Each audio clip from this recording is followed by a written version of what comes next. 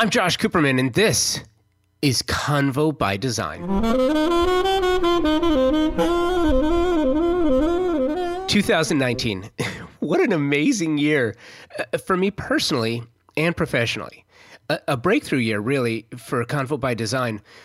We recorded from the home studio, for sure.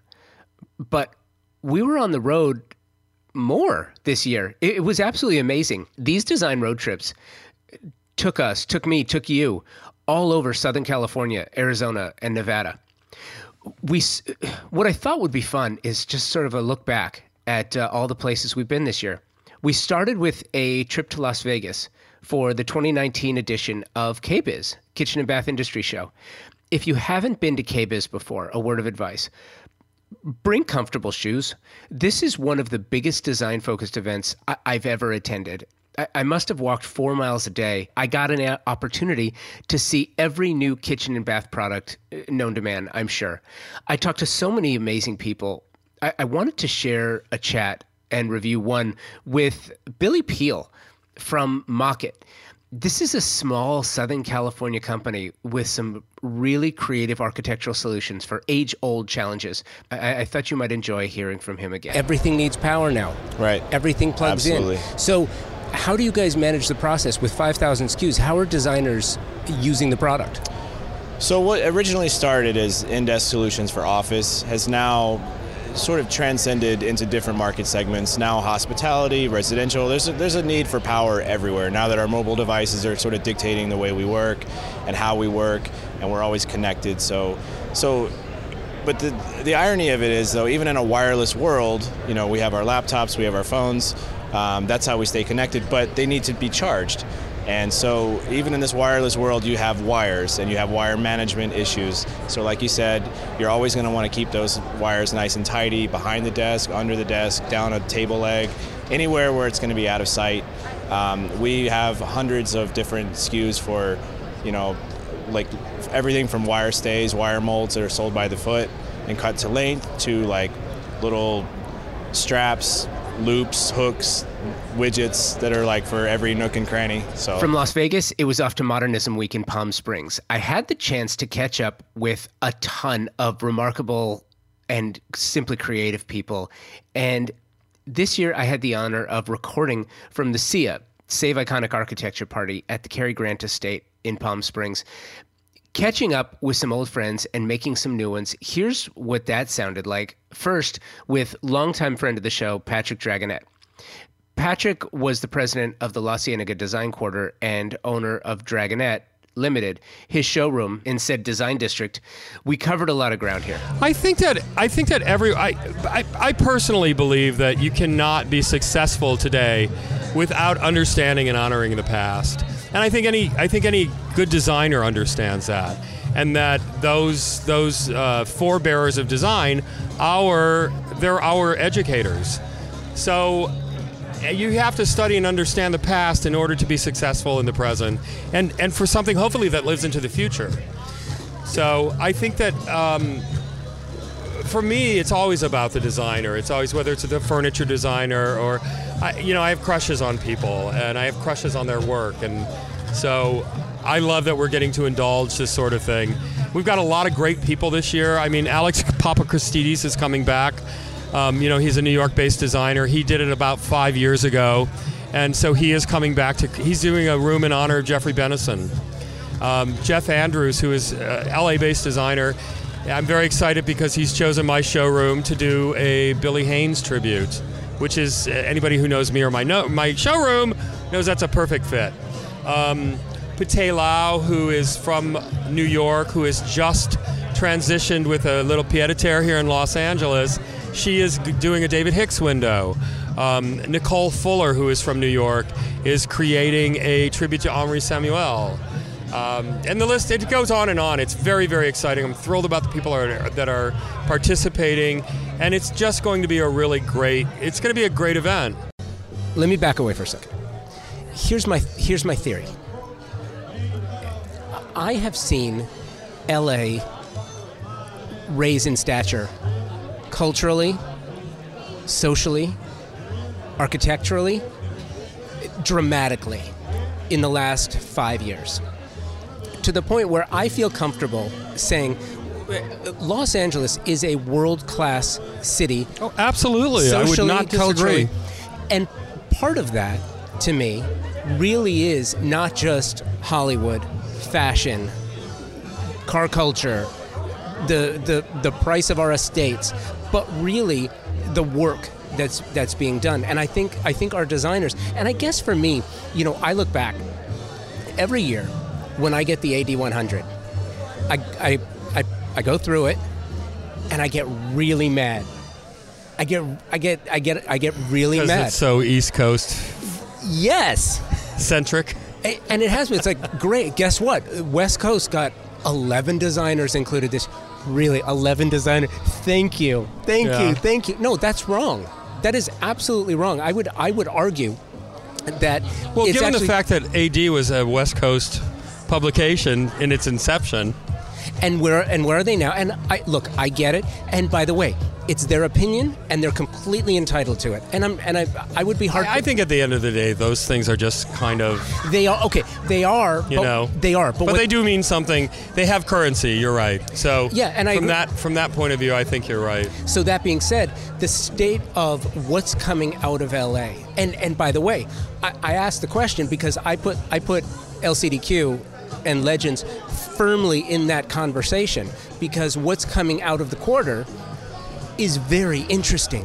I do think if you were to ask any New York editor, publisher, anywhere in the country, possibly the world, they would tell you that yes, the LCDQ and the Legends event is without question the most anticipated event on the design calendar in any calendar year.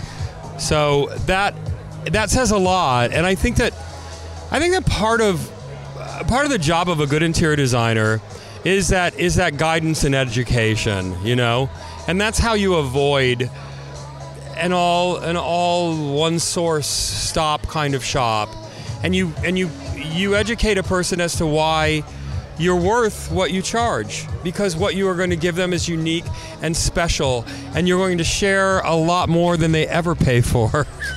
And you become a psychiatrist and a shrink.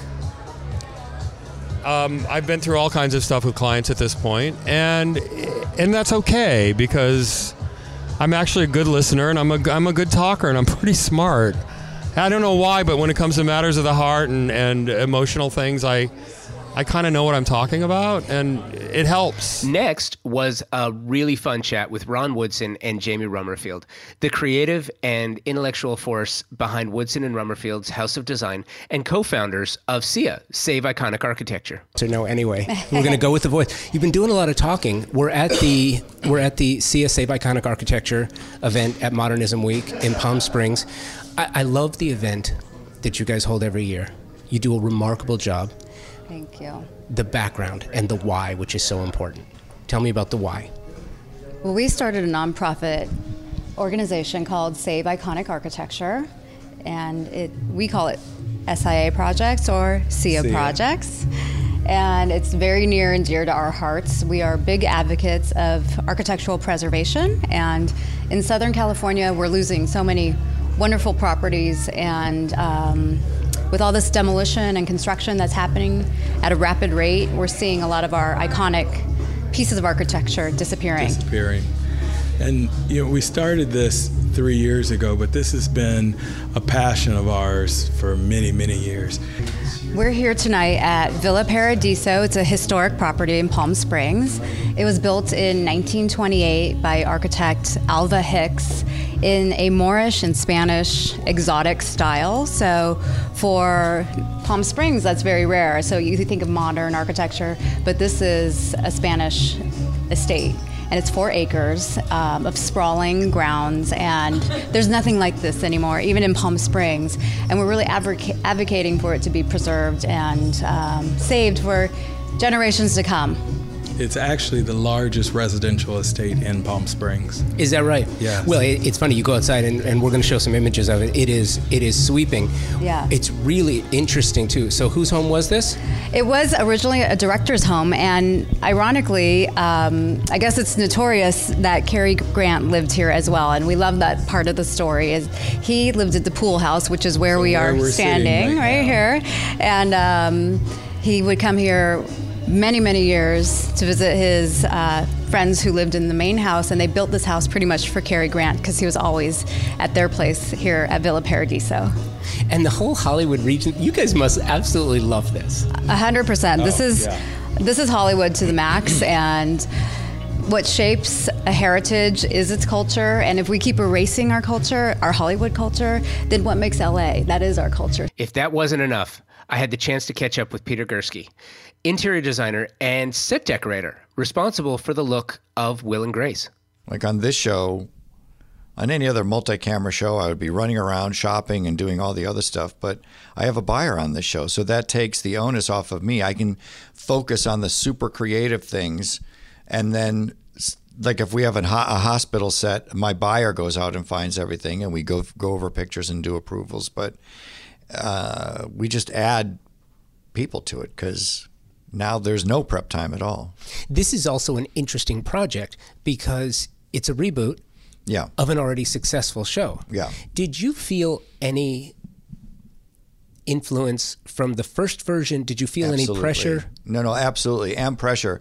I think pressure from the fans because there was so much fan interest in the show coming back, and they're really attentive fans. You know, they really are invested in the characters and what the show looks like and what Will and Grace's apartment looks like and what's in it. And then also I was influenced, of course, by Melinda Ritz, who was the first set decorator, and I was her assistant, and now I'm the set decorator. So when we approached reassembling the set, now I think everyone knows the story by now, but the set was on display at Emerson College for 10 years behind glass walls like a giant dollhouse. I mean, the whole thing. There was even candy in the candy dish, sat there for 10 years because they had, the producers, Max Mushnick and David Cohen, had given Emerson an endowment. It's their alma mater. So the set was there for 10 years, and then finally Emerson said, well, you have to take it back because we're tired of it or something. I don't know. So it sat in storage for about a year, and then they figured out doing the Get Out and Vote political ad. Well, try to be a non-political ad, but it was funny, Will and Grace funny. But that was the first time the cast had been together since they'd done the show, and the chemistry was amazing. They pulled the set, this set that's 10 years old, and we stuck it in the basement at CBS. It was totally top secret, and they had a top secret audience of 100 people, although to say it was pretty impressive industry people. Norman Lear was there. But when they moved, they had a makeshift curtain, like Mickey and Judy in the barn, and when they pulled it aside and the cast was there, it was an amazing moment because the audience didn't know it was going to be them. There was a gasp and then wild applause. Finally, after the Sia party, it was off to El Paseo for an amazing afternoon at the Cambria Surfaces showroom.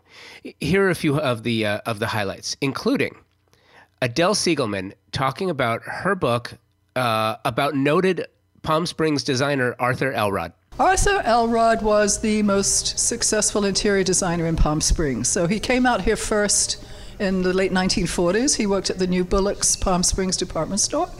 He was there for about 6 years. Doing what? A junior decorator. Up in the second floor, there was the village's first elevator, and it took you up to the home furnishings department. And that was the only place in town where you could buy the bedding and the accessories and the linens, everything you needed to furnish a house. That was it.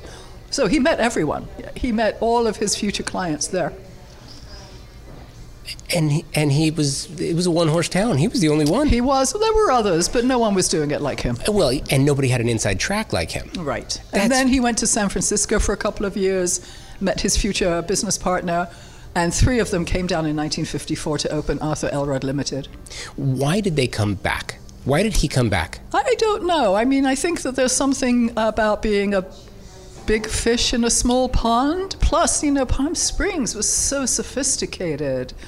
You know, everyone who was here vacationing, they were coming from San Francisco or Chicago. You know, it was not a podunk vacation town. It was really a very sophisticated resort. And I think his style sort of meshed with that.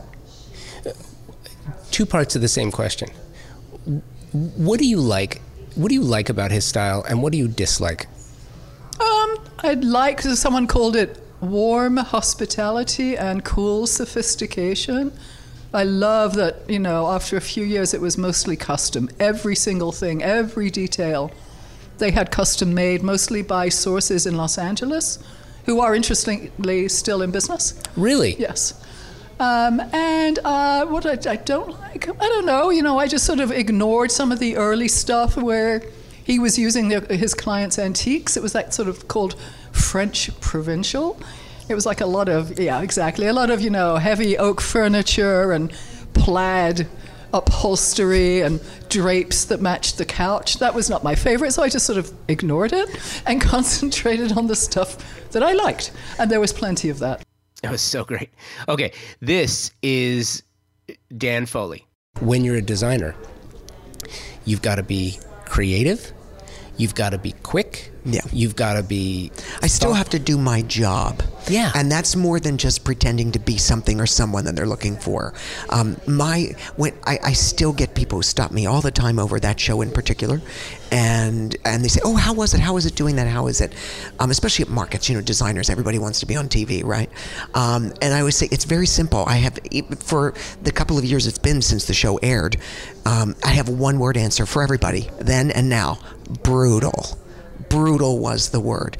Do I regret doing it? No. Would I do it again? No. Really? Okay, Yeah. so if you got in the Wayback Machine and you had it got you exposure. Yes. It In might... a huge way for me in particular, because I did not go into it expecting NBC to make me a star. The other designers I was on with all just sat there waiting for the silver platter. And I knew what my job was for them and how to then use that appearance for myself. So I was prepared, and I was working my butt off every day, even while I was there working. The other issue was that the show, you know, reality shows get filmed in 6 weeks, 8 weeks tops, 4 months. 4 months it took to create the show, and that was part of the brutalness of the experience. It was awful. But I did what I did. I also went in knowing I could win this show, but I don't have to. I knew I have a great agent and manager, and we literally sat down and mapped it out. Where do you want to be at this stage of the filming, this stage, this stage, this stage? And I got more out of that show probably than every other designer combined. See, that's so smart. No. That's so smart. You know what I don't understand? I don't understand why that mentality, that thought process, that it was deliberate and it was purposeful. Yes. I started this podcast. I do this full time because I love being around designers and architects. I'm not a designer nor an architect. I love everything about it. I love being around designers and architects. But it is very frustrating for me, having done this podcast for a very long time and talking to a lot of designers and architects too. The trade is so, it's social media is not handled well for the most part. No, I'm so glad you said that. There Yes. is very little in the way of content development for oneself. I think a lot of what designers are doing now is they're still waiting for the magazines to cover. Isn't that interesting? Yeah. That they are, and they're all holding out. Look, I speak a lot to the trade about the business of design. I'm asked to speak at the markets and whatnot. Just did it in Dallas and in Las Vegas in January. And I get the same questions still. How do you get published, and how do you get on TV? Oh, and how do you get licenses? And, you know, what's interesting is I tell everybody, forget about magazines today. Forget about it. Even the magazines that are left, as wonderful as they are, and I love magazines, but many of them are down to 6 issues now instead of 12. Their editorial now is backed up a year, where it used to be only a few months. they know what they're going to do, and there's a certain group of designers for the most part who get featured. Forget about it. Don't go there. Don't waste your time. Build a social media that is, for lack of a better word, because it is so overused today, which is authentic. And there are very few people doing that. Everybody's talking about it. I think social media, for me, I've been in business for 32 years running my own firm. I license. I have a huge number of licenses that we sell through the markets and to the trade and to retailers. I do it directly on television for the Evine Shopping Channel. I write. I've written monthly articles for Palm Springs Life and another magazine for years. I have a lot of content. Let's put it that way. What I find most social media content is fake. It's phony. It's a waste of time. It's more about, aren't I fabulous, as opposed to, look at the work I'm doing. So I always say, these people who are posting every day and multiple times a day, that's not what you're going after. The same rules apply today that applied 5 years ago, which is post twice a week. Post twice a week and make it real, make it honest. Right now at Market, I've finally gotten past that point in licensing meetings where they don't want to know what TV I'm doing today. Are you Ellen DeGeneres? No, I'm not Ellen DeGeneres. But what they want to know is, how many followers do you have? What you did. We're now at a point where they don't want to know the followers so much as they want to know how many of them are real. And we finally reached that point. So when I go to a market today to do an appearance, if I'm asked to do a panel, which I love feeding off of other people and talking about our experiences, I have to be honest. At this point, I will not appear on a panel with a blogger. I won't, because if the only thing you have to offer the conversation is how many followers you have, then we have nothing to talk about. We have nothing in common. Tell me what you're doing. Tell me what great jobs you're working on today. Show me your portfolio. I don't care how many followers you have, because there's nothing more inauthentic than thinking that's what matters to a designer or to someone who has come hoping to get some sort of information or inspiration about how to go to the next level or how to build their business. And really, I've always been a firm believer as well that there's enough to go around. The universe only expands. It has never contracted. It never will. Your client is not my client, and vice versa. There is nothing wrong. I can share everything I've done. I begin every speech that I make with the same phrase. I've been very lucky. I've been fortunate. I've made a lot of money in this industry. I've also lost a lot of money in this industry. And maybe some of those experiences can help you to avoid some of those pitfalls. But really, my job as a speaker to both everyone at large, the consumer at large, the do-it-yourself people, as well as the business of design to other designers, is to maybe, at best, to inspire you to take that step, whether it's to do it yourself or to demand a better client or demand respect from someone you're working with already. And that's really what I do beyond my day-to-day design work that I do for my clients or for my licensing partners, is about inspiring other people in the industry to do more. Before I left Modernism Week, I had a chance to make a stop by the Christopher Kennedy compound and spoke with Christopher about his project this year. And perhaps what gives ours more of an air of camaraderie is that these people are not competitors. The reason people often ask me why I don't have local designers. Well, I mean, to me, Palm Springs is a world-class resort town, and I started it, 5 years ago after 10 years of having my business and just kind of big. Excuse me, my voice is gone after this weekend, but after 10 years of just kind of having my head in the sand and working and getting my firm established, I kind of came up for air and realized I'm doing okay. Like, let's give back to the town that's given me so much. I just called world-class designers, and because they're not competing, I think that's what really gives it this air of camaraderie. Maybe in a town where, if you're in Dallas and the person in the room next to you is your direct competition, well, that is going to have a different vibe just by nature. Yeah, no, absolutely. So hopefully they do learn from each other in that that situation, but. And it's a major undertaking, and I'm curious, how do you manage how do you manage the show house and a retail Yeah. and a design firm? Yeah. It's great. Right. It's the goal. Yeah. How do you manage it? It depends on the day. Sometimes I do better than others.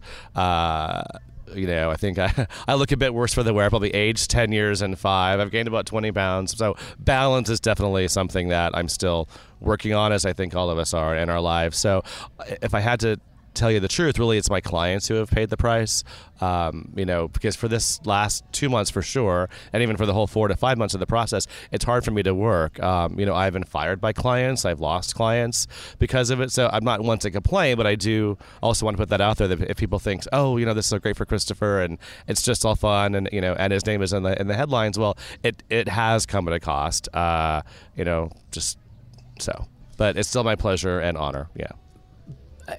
I love that you say that, though, because it's important. Yeah. And it's important to know, I think all too often, in 5+ years of doing the podcast, it's really interesting to see different perspectives on the same business. Two people can see the business completely differently. Yeah.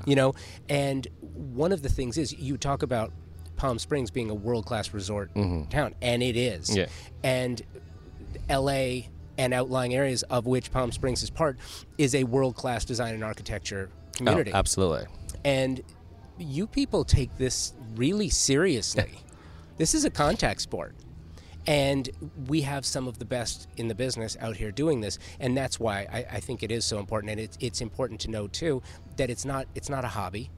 Right. It's not a pastime. No. And there is a cost to doing it. And it's important to know that. You talk to the designers, why do you do it? There's a cost associated. Yeah. There's a lot of time Absolutely. associated. And if you do it right, there's both of those things. Right. But the plus side is you have something that is going to last. And you have something to show, and you have something to add to a book that tells That's who right. you are. Absolutely. So backing up a little bit, and I love this because you and I haven't had a chance to really sit down since 2012. Yeah. So the Small Space Big Style was my first design house. Yeah. That was the first design house I produced. Mine. Oh, yeah. Was that? And it was my first show house I was in. Is that right? Yeah. Didn't show it. I still show people copies of the magazine. Oh. You know what's really interesting about a design house? If it can stand the test of time. Yeah. If it can stand the test of time, and when designers make bold statements and make bold choices, and it stands the test of time, you really have something special.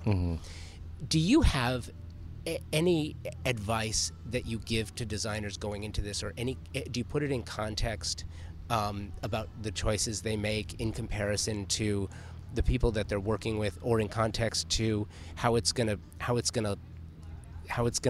be viewed in 5, 10, 15 years from now? I guess I've sort of never had to, because the people that I'm bringing in, for me to give them advice would be arrogant to say the least. But if I had to give advice to a designer who's looking at doing a show house in their city, I think, it takes a lot of time. It's very expensive. It's very time consuming. And so I think I would be true to yourself, but also, work with the clients if there are clients, and call in your, team and your, call in brands you use and vendors you use, because it can be really expensive. And if and if you're giving business to one wallpaper hanger or one upholsterer or one whomever, call them and ask for that favor, because if it gets you business, it's going to get them business, and if they're smart, they're going to get it. So try to make it as cheap for yourself if you can, but still be proud of it.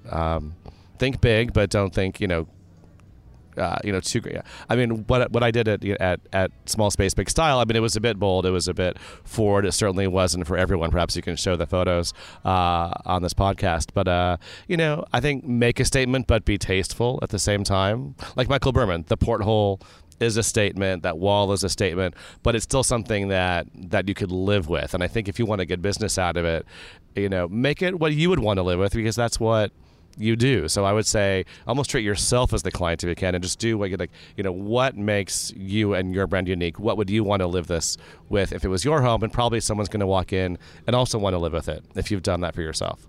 Tell me about some of the partners that you've worked with and some Sure. of the sponsors throughout the house. We've had amazing partners. We have Jenn-Air doing the appliances with their new collection. The black interior of the refrigerator Stunning. is so forward-thinking. I compare it to like the sexy cabin of a Virgin Atlantic jet versus Southwest with the lighting. Like, it is just so beautifully sexy, so obvious too. Like, why hasn't someone done this? But they're the first. Corian is really fun. It's such a mid-century marvel. They did all of our countertops. I think it's on brand for Palm Springs because it goes back to the 50s and 60s when these great masters of design, whether it's Mies earlier than that or the Eames or whomever, they were futurists and thinkers and using new technology, inventing things that hadn't been done. So we actually used Corian solid surface, the classic mid-century material, like on Keith's powder room.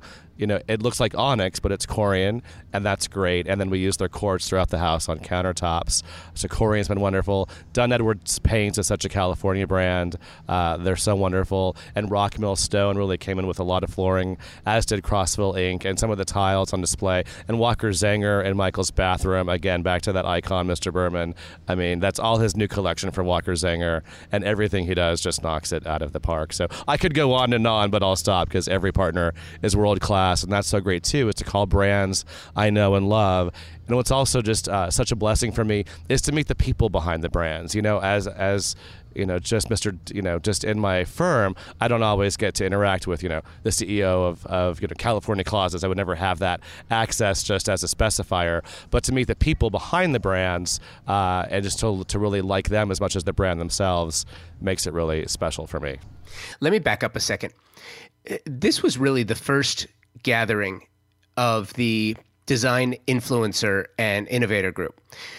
This group, as it's now known, is a series of events that include designers, architects, and others from the design and architecture industry for the purpose of networking in a meaningful way, sharing information, and helping each other do better work while making more for that work. A novel concept, right? Since the first gathering in Palm Springs, last January, over 70 creatives have participated and shared their experience. This is Christy Nelson from an event at the Tedeli showroom in the Pacific Design Center. I'm seeing a real shift back toward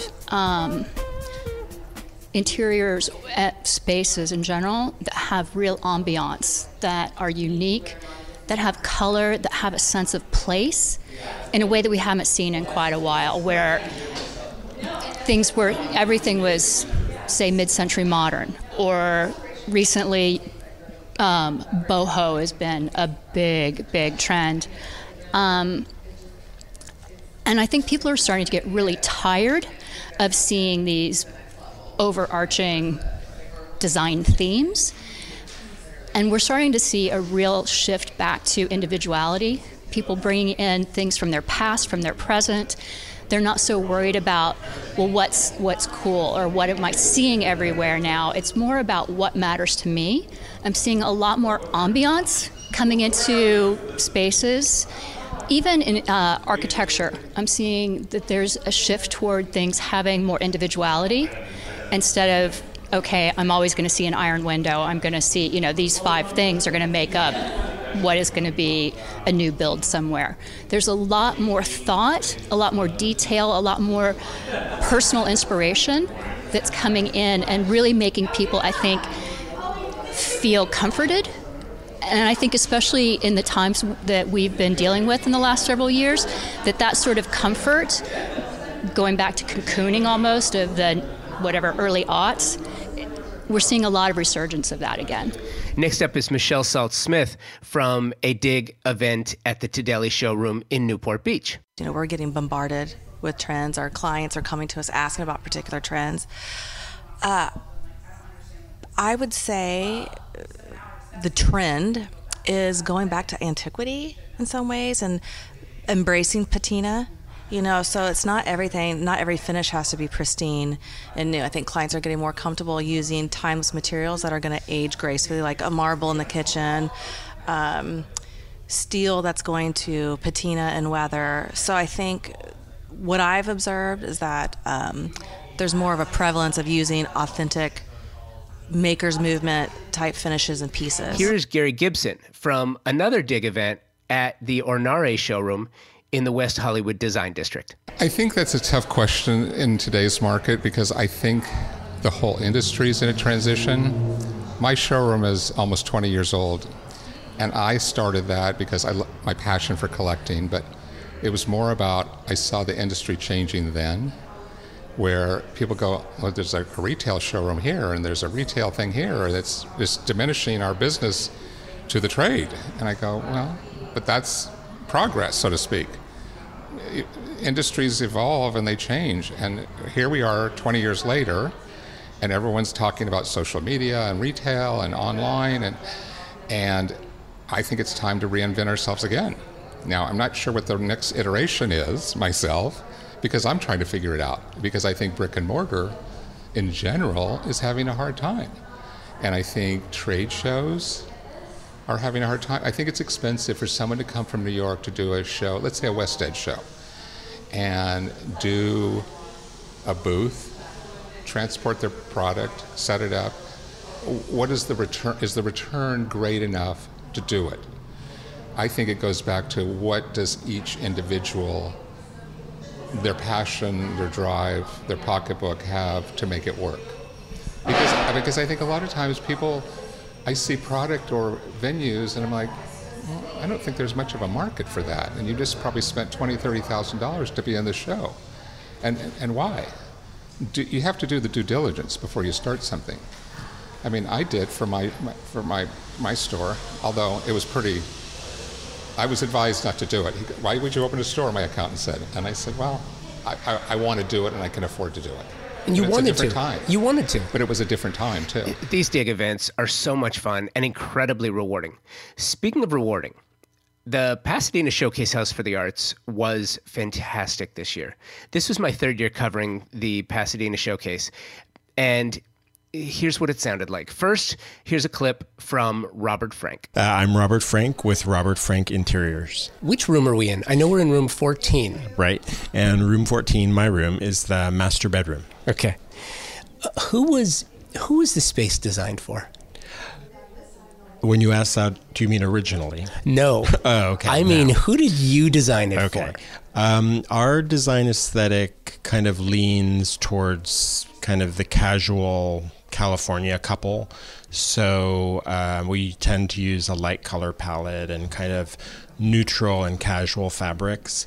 So it's probably for a younger couple that's not too fussy and wants to have a livable and beautiful and casual space. Did you... It's interesting. There's like a number of different schools of thought when it comes to this.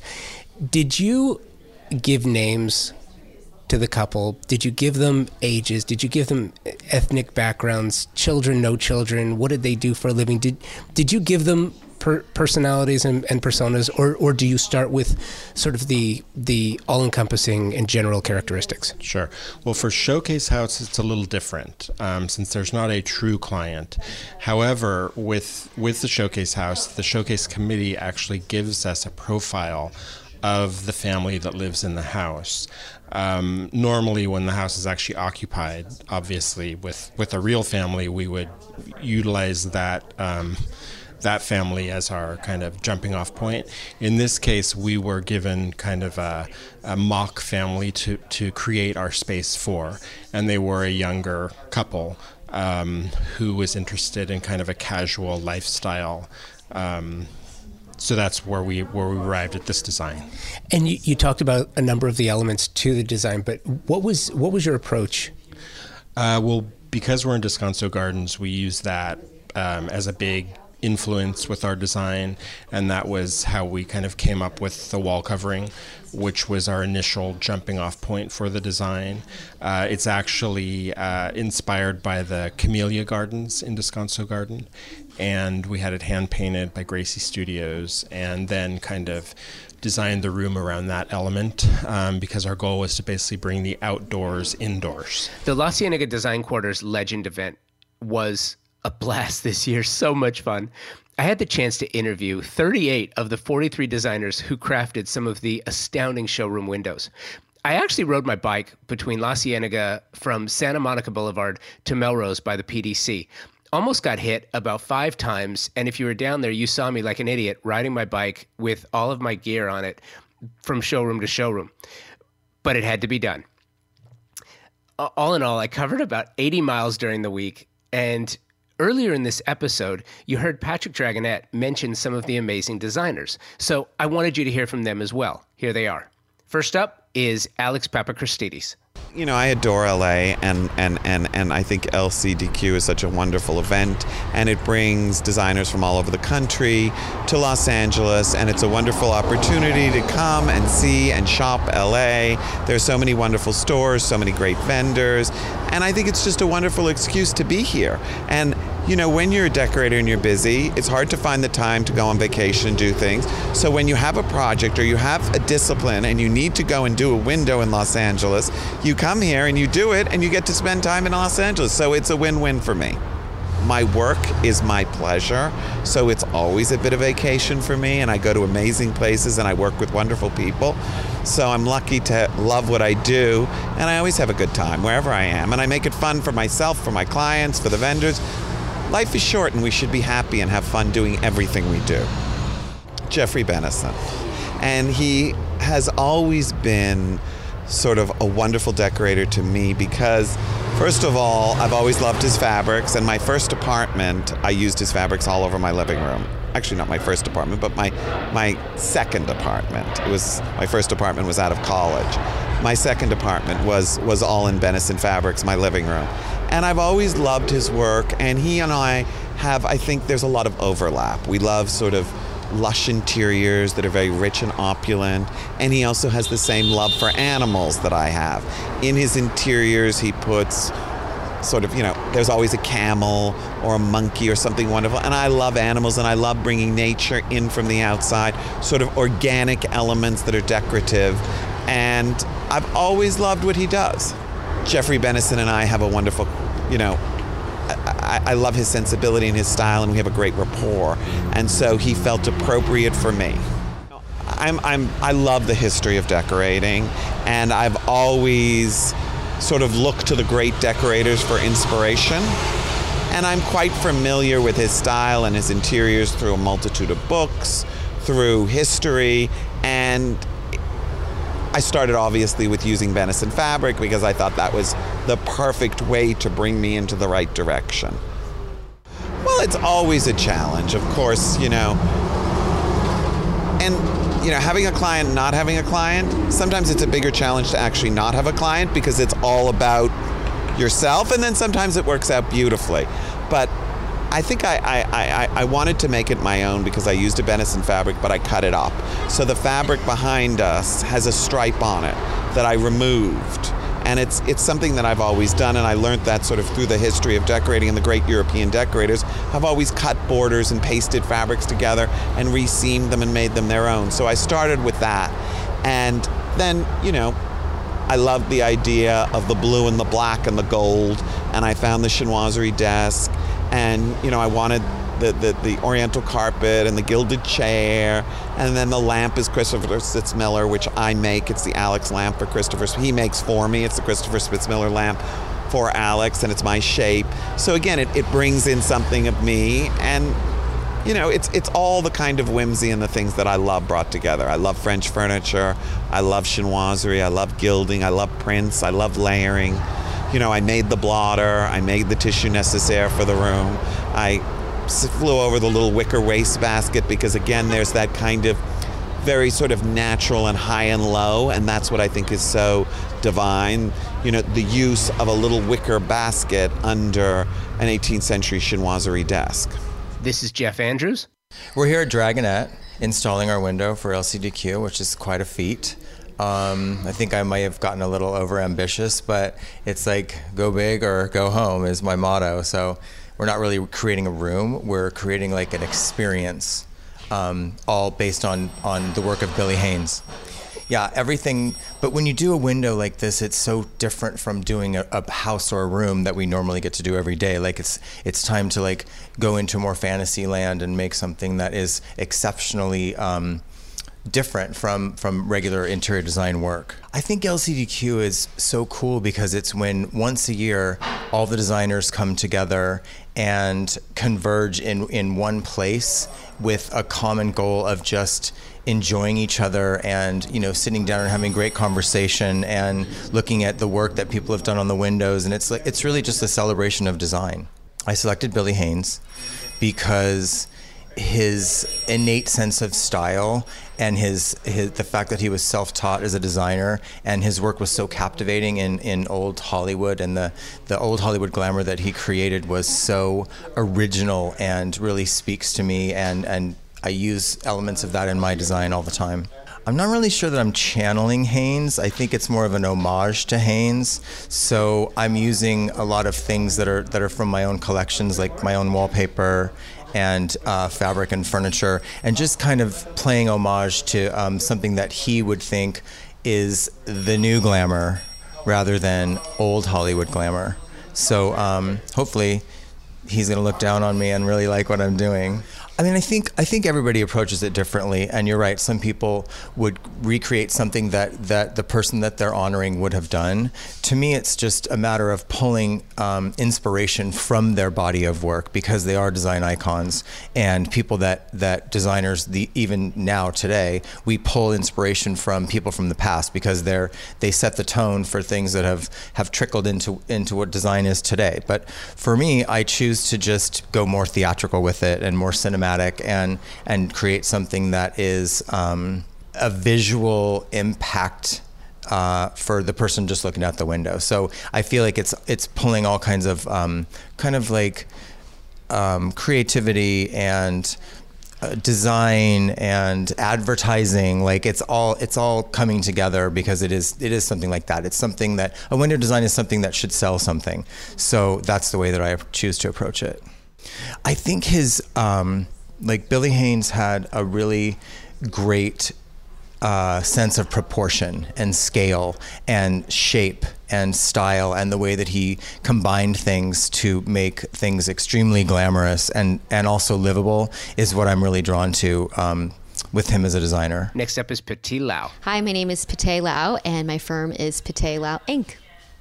And where are we today? What showroom? Today we are here at Harbinger. It's one of my favorite showrooms here at the La Cienega Design Quarter.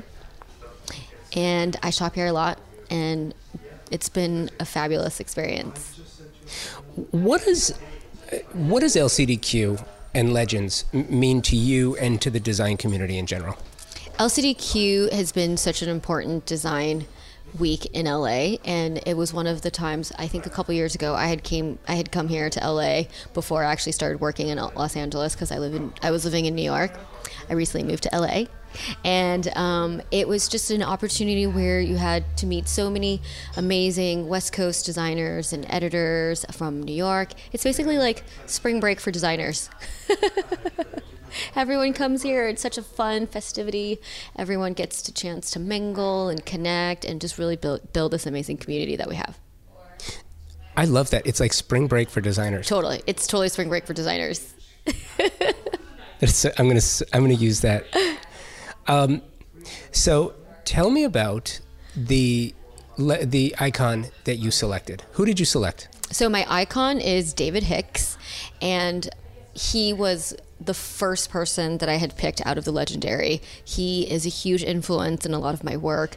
I think, and I truly believe, I have a style called Aristo Freak, and he really is an Aristo Freak. An Aristo Freak to me is someone that has the ability to really, have traditions, but really think outside of the box of the tradition, really break the molds. I think every good designer will always have rooted history in their traditions and patterns.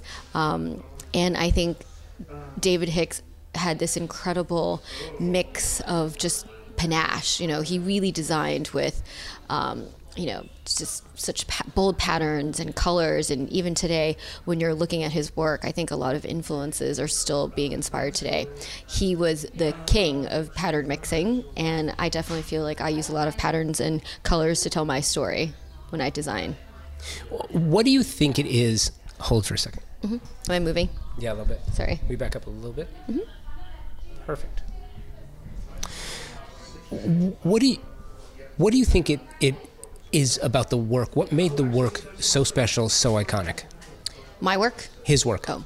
What makes David Hicks' work so iconic is that I think, as I got to discover a little bit more about him, just beside his actual designs, I learned that he was already mixing like high and low at the time. He was kind of a scrapper. He grew up, his story is so interesting because he kind of grew up as a common person and was very charming, had a lot of taste, was very intelligent. And then, of course, he fell in love with Lady Mountbatten, which is Dickie Mountbatten, Prince Charles's godfather, I believe. Was a royalty and basically married into that family. And obviously he was already quite an influential designer at the time that they had married, but he had the ability and access to have some of the most incredible properties. He was, on a plane with the Sheikh and designing all these incredible spaces, but he was always quite scrappy and doing designs with, he would figure out something and just kind of do a detail of like a trim and that could be $5 or £5 or whatever it was, and then he would apply it. But it was his aesthetic and how he looked at design, which was really important. And I think design is very much about a style. Everyone has a very particular taste or techniques, but I think he just had this like panache of just understanding, and he was bold, and he was he had a very interesting point of view. And I think that many people still really look up to him as a legendary designer. So how did, knowing that that's how he worked and knowing that he was the icon you selected to make this window special and unique, how did you channel him in your work? That's a really great question, because when I was asked to do Legends, I was so thrilled because, it's been such an influential part of my design, a community, being, especially since I just moved to LA, and I was like, this is my LA debut. And so I was really honored to be a part of it. And secondly, I was really nervous because everyone is judging you, obviously. And I was like, what do I do? And, I didn't want to necessarily like design a space that looked or was like mimicking him. So I had to really think about what I was doing. How do I interpret David Hicks into the work that I do? But that still very much has my aesthetic, that still has very much his traditions and his ideas. So I really played on with the pattern mix. The wallpaper is actually my own Aristofreak wallpaper that I created, which is a African mudcloth inspired fabric that I had found. And then I channeled it with different colors I've done, different colorways, and I scaled it to make it the right size, and I printed on paper weave. So I really wanted to start with the wallpaper. And then of course I used Murph Studios to do the caning on the floor with a lot of pattern. And sometimes it was kind of challenging because I was nervous that maybe, the pattern mixing was the scale. Scale is so important, and I thought maybe it wasn't enough, but so far everything is turning out really well. This is Nicole Fuller. Hi, my name is Nicole Fuller, and my firm is Nicole Fuller Interiors, and we have offices in New York and in Los Angeles. And where are we today? We are in Los Angeles, sunny LA. Name of the showroom? We're at Gallery Carol Ducombe. And this is the gallery that I'm doing my beautiful window in. And she is just the most wonderful woman on the planet. And it's a love fest from the beginning. So all is well. So tell me about LCDQ, what it means to you as a designer and the design community. This is my first year doing Legends, but the design community is the utmost backbone of our entire industry. And I think that what Patrick and the board and everyone has done at LCDQ has been incredible. It's been a build over the years, and I think each year it's just getting better and better, and more people are coming, and it's very exciting times. And to be here now and honoring, such iconic designers that have been an inspiration for myself and my colleagues, and just, most people that have a love or interest in art or creativity is quite wonderful, and it's very humbling, and I feel grateful. That was so much fun. I absolutely love the event this year. This brings us to the home stretch for 2019, the West Edge Design Fair, where Convo by Design was once again the presenting sponsor of the Programming Lounge. a full 3 days of panels, keynotes, and elevated conversations. Over 65 creatives, 15 panels, and 20 hours of programming in a space designed by Nicolette Akiko of Studio Akiko, John McLean of John McLean Designs, and Kevin Isbell of Kevin Isbell Interiors. You'll hear all of these panels and conversations in 2020, so make sure you're subscribing to the podcast. But here's a little bit from the Convo by Design Programming Lounge at the West Edge Design Fair. First up is Jean Brownhill. Like I said, I think it's like a defect. Okay, so but if that's the case, then why did it take so long between the moment you first ideated the concept and when you launched it in 11? Yeah, so I actually did 2 other businesses doing the same idea. So I was trying to figure out, how do you bring high quality construction and design resources to regular people? That was like the problem I was trying to solve. I tried 2 other companies in that same period of time. And so I was definitely working on cracking this. It just took me a while to really understand from a homeowner side, like what they really needed. From a general contractor side, what they really needed. So it was actually through conversations after those first 2 businesses or those first 2 ideas didn't work, that sitting down with those customers, so I had like a few customers left, and I was like, okay, let me buy you coffee. I promise I am not going to talk. I am just going to listen to you. Tell me what I didn't do. Tell me why I didn't solve your problems. And what could I have done that would have been helpful? And then I sat there. And it was out of those conversations that the business model for Sweeten came about. So homeowner said, I need you to stay with me through the whole project. I don't just need information. I need you there from the very beginning till the very end. I have so many questions. I have so many anxieties. You just giving me one piece of information or one design inspiration is not enough. And then on the general contractor side, they were saying, I am so tired of lead gen or people who say that they're going to help me to grow my business. If you bring me real work, if you get that work awarded to me, I'm happy to pay you. And bonus, if you can help me actually complete that project faster, even better. Do you remember, were those the 2 things? Those were the 2 things. Those were the only 2 things. I mean, there was lots of other specifics in there, but that was the really, those, the signal that started to resonate through all those conversations. Those were the 2 main signals. So how did you adjust? What was did you have to pivot, or was it just an adjustment? So, It was a business model adjustment. It was everything. So the way Sweeten works is a homeowner comes to our site, they post a project on our site, we match them with one of our vetted general contractors, and once that project is awarded, we track it all the way to completion. So in the beginning, that meant an account manager, and you still get an account manager that will track your project, but now you also have a bunch of platform tools where you can have all of your milestones connected to payments. You can have all your payments flow through the platform. You can have all your communications. You can have everything centralized in one place, so that you really do feel supported from the very beginning to the end. And that's what they asked for. That's what they asked for, and that's what you delivered. And so in the last, 8 years? Yeah. How do you refine? So we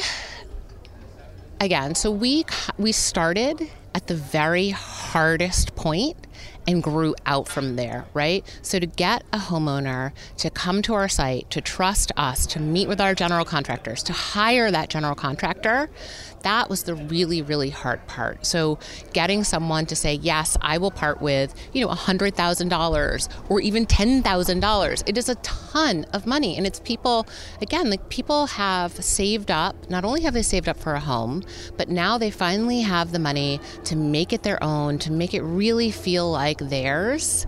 That is hard money to part with. And so we focused in right at that moment, and our business model and everything else kind of centralized around that. So we only get paid from our general contractors when there are awarded projects through our platform. And then everything else just grew out of that. So now we have, a bunch of algorithms working to help us to pre-screen not only general contractors, but also homeowners to figure out how to match, to figure out how to track projects, to really understand like the data component of it, to make that data available to our homeowners so that we can share pricing information, we can benchmark timelines, we can benchmark general contractors against each other. All of that came out of getting that one moment right. This is Breegan Jane. So interesting to me. Yeah, I think one of the things that I find as a young African-American woman is most of my clientele is middle-aged, Caucasian, and male. That's who pays me. That's what I grew my female-based company off of. And I think that there's a lot of leadership opportunity being in a minority position in anything, because you understand the responsibility of standing up for what isn't popular or common thought or seems outside of the box, right? So I find that I'm constantly pushing my boundaries on cultural references that I want to bring into design elements. And if I'm like, I'm too scared to, use this Cuban thing or this Tongan thing because I might not know every inch of it, I notice that I push myself a lot in doing what's uncomfortable, because I think at a certain level, that's why we're not seeing enough of it. People are always scared to merge what they don't know, and they're afraid of asking the wrong question or offending somebody, and when you do that, that creates the division. I think all of us see the word diversity, and we're scared of it to begin with because it comes with this divide, whereas we are in an artistic, medium. Good design pushes the rules. Like when we walk through here and we see all of the things that we love, it's because they're a little unusual, not because it's the common norm.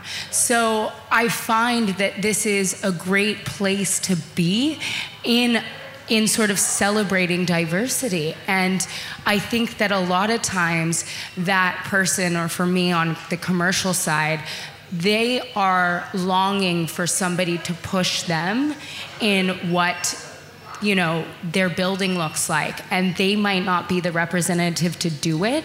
So they depend on designers to sort of bring in this habitat that, is just in New York City. And you look at the amount of people interacting with a space. And as a designer, I want that to feel the same no matter what age, race, you are. And so when you're creating a space that's inclusive of everyone, especially in commercial spaces, you want a representative who's not going to be afraid to include everybody. And I think that puts a lot of responsibility on all of us as humans to create habitats that work for anyone. That is a wrap on this episode of Convo by Design, featuring clips from the design events of 2019. Thank you to the fine folks at KBIS, Modernism Week, LCDQ, SIA, Pasadena Showcase House for the Arts, the Design Influencer and Innovator Group, and the West Edge Design Fair. What a spectacular year in design from some of the most inspiring events. It's all part of what makes Los Angeles and Southern California a world-class design and architecture destination. Thank you for listening. Thank you for downloading, subscribing, emailing, and coming out to our events. Without you, there really is no Convo by Design. Please follow the podcast on Instagram, Convo by Design with an X, and make sure you subscribe everywhere you find your favorite podcasts. That way, you'll receive new episodes on your mobile device the moment they're published.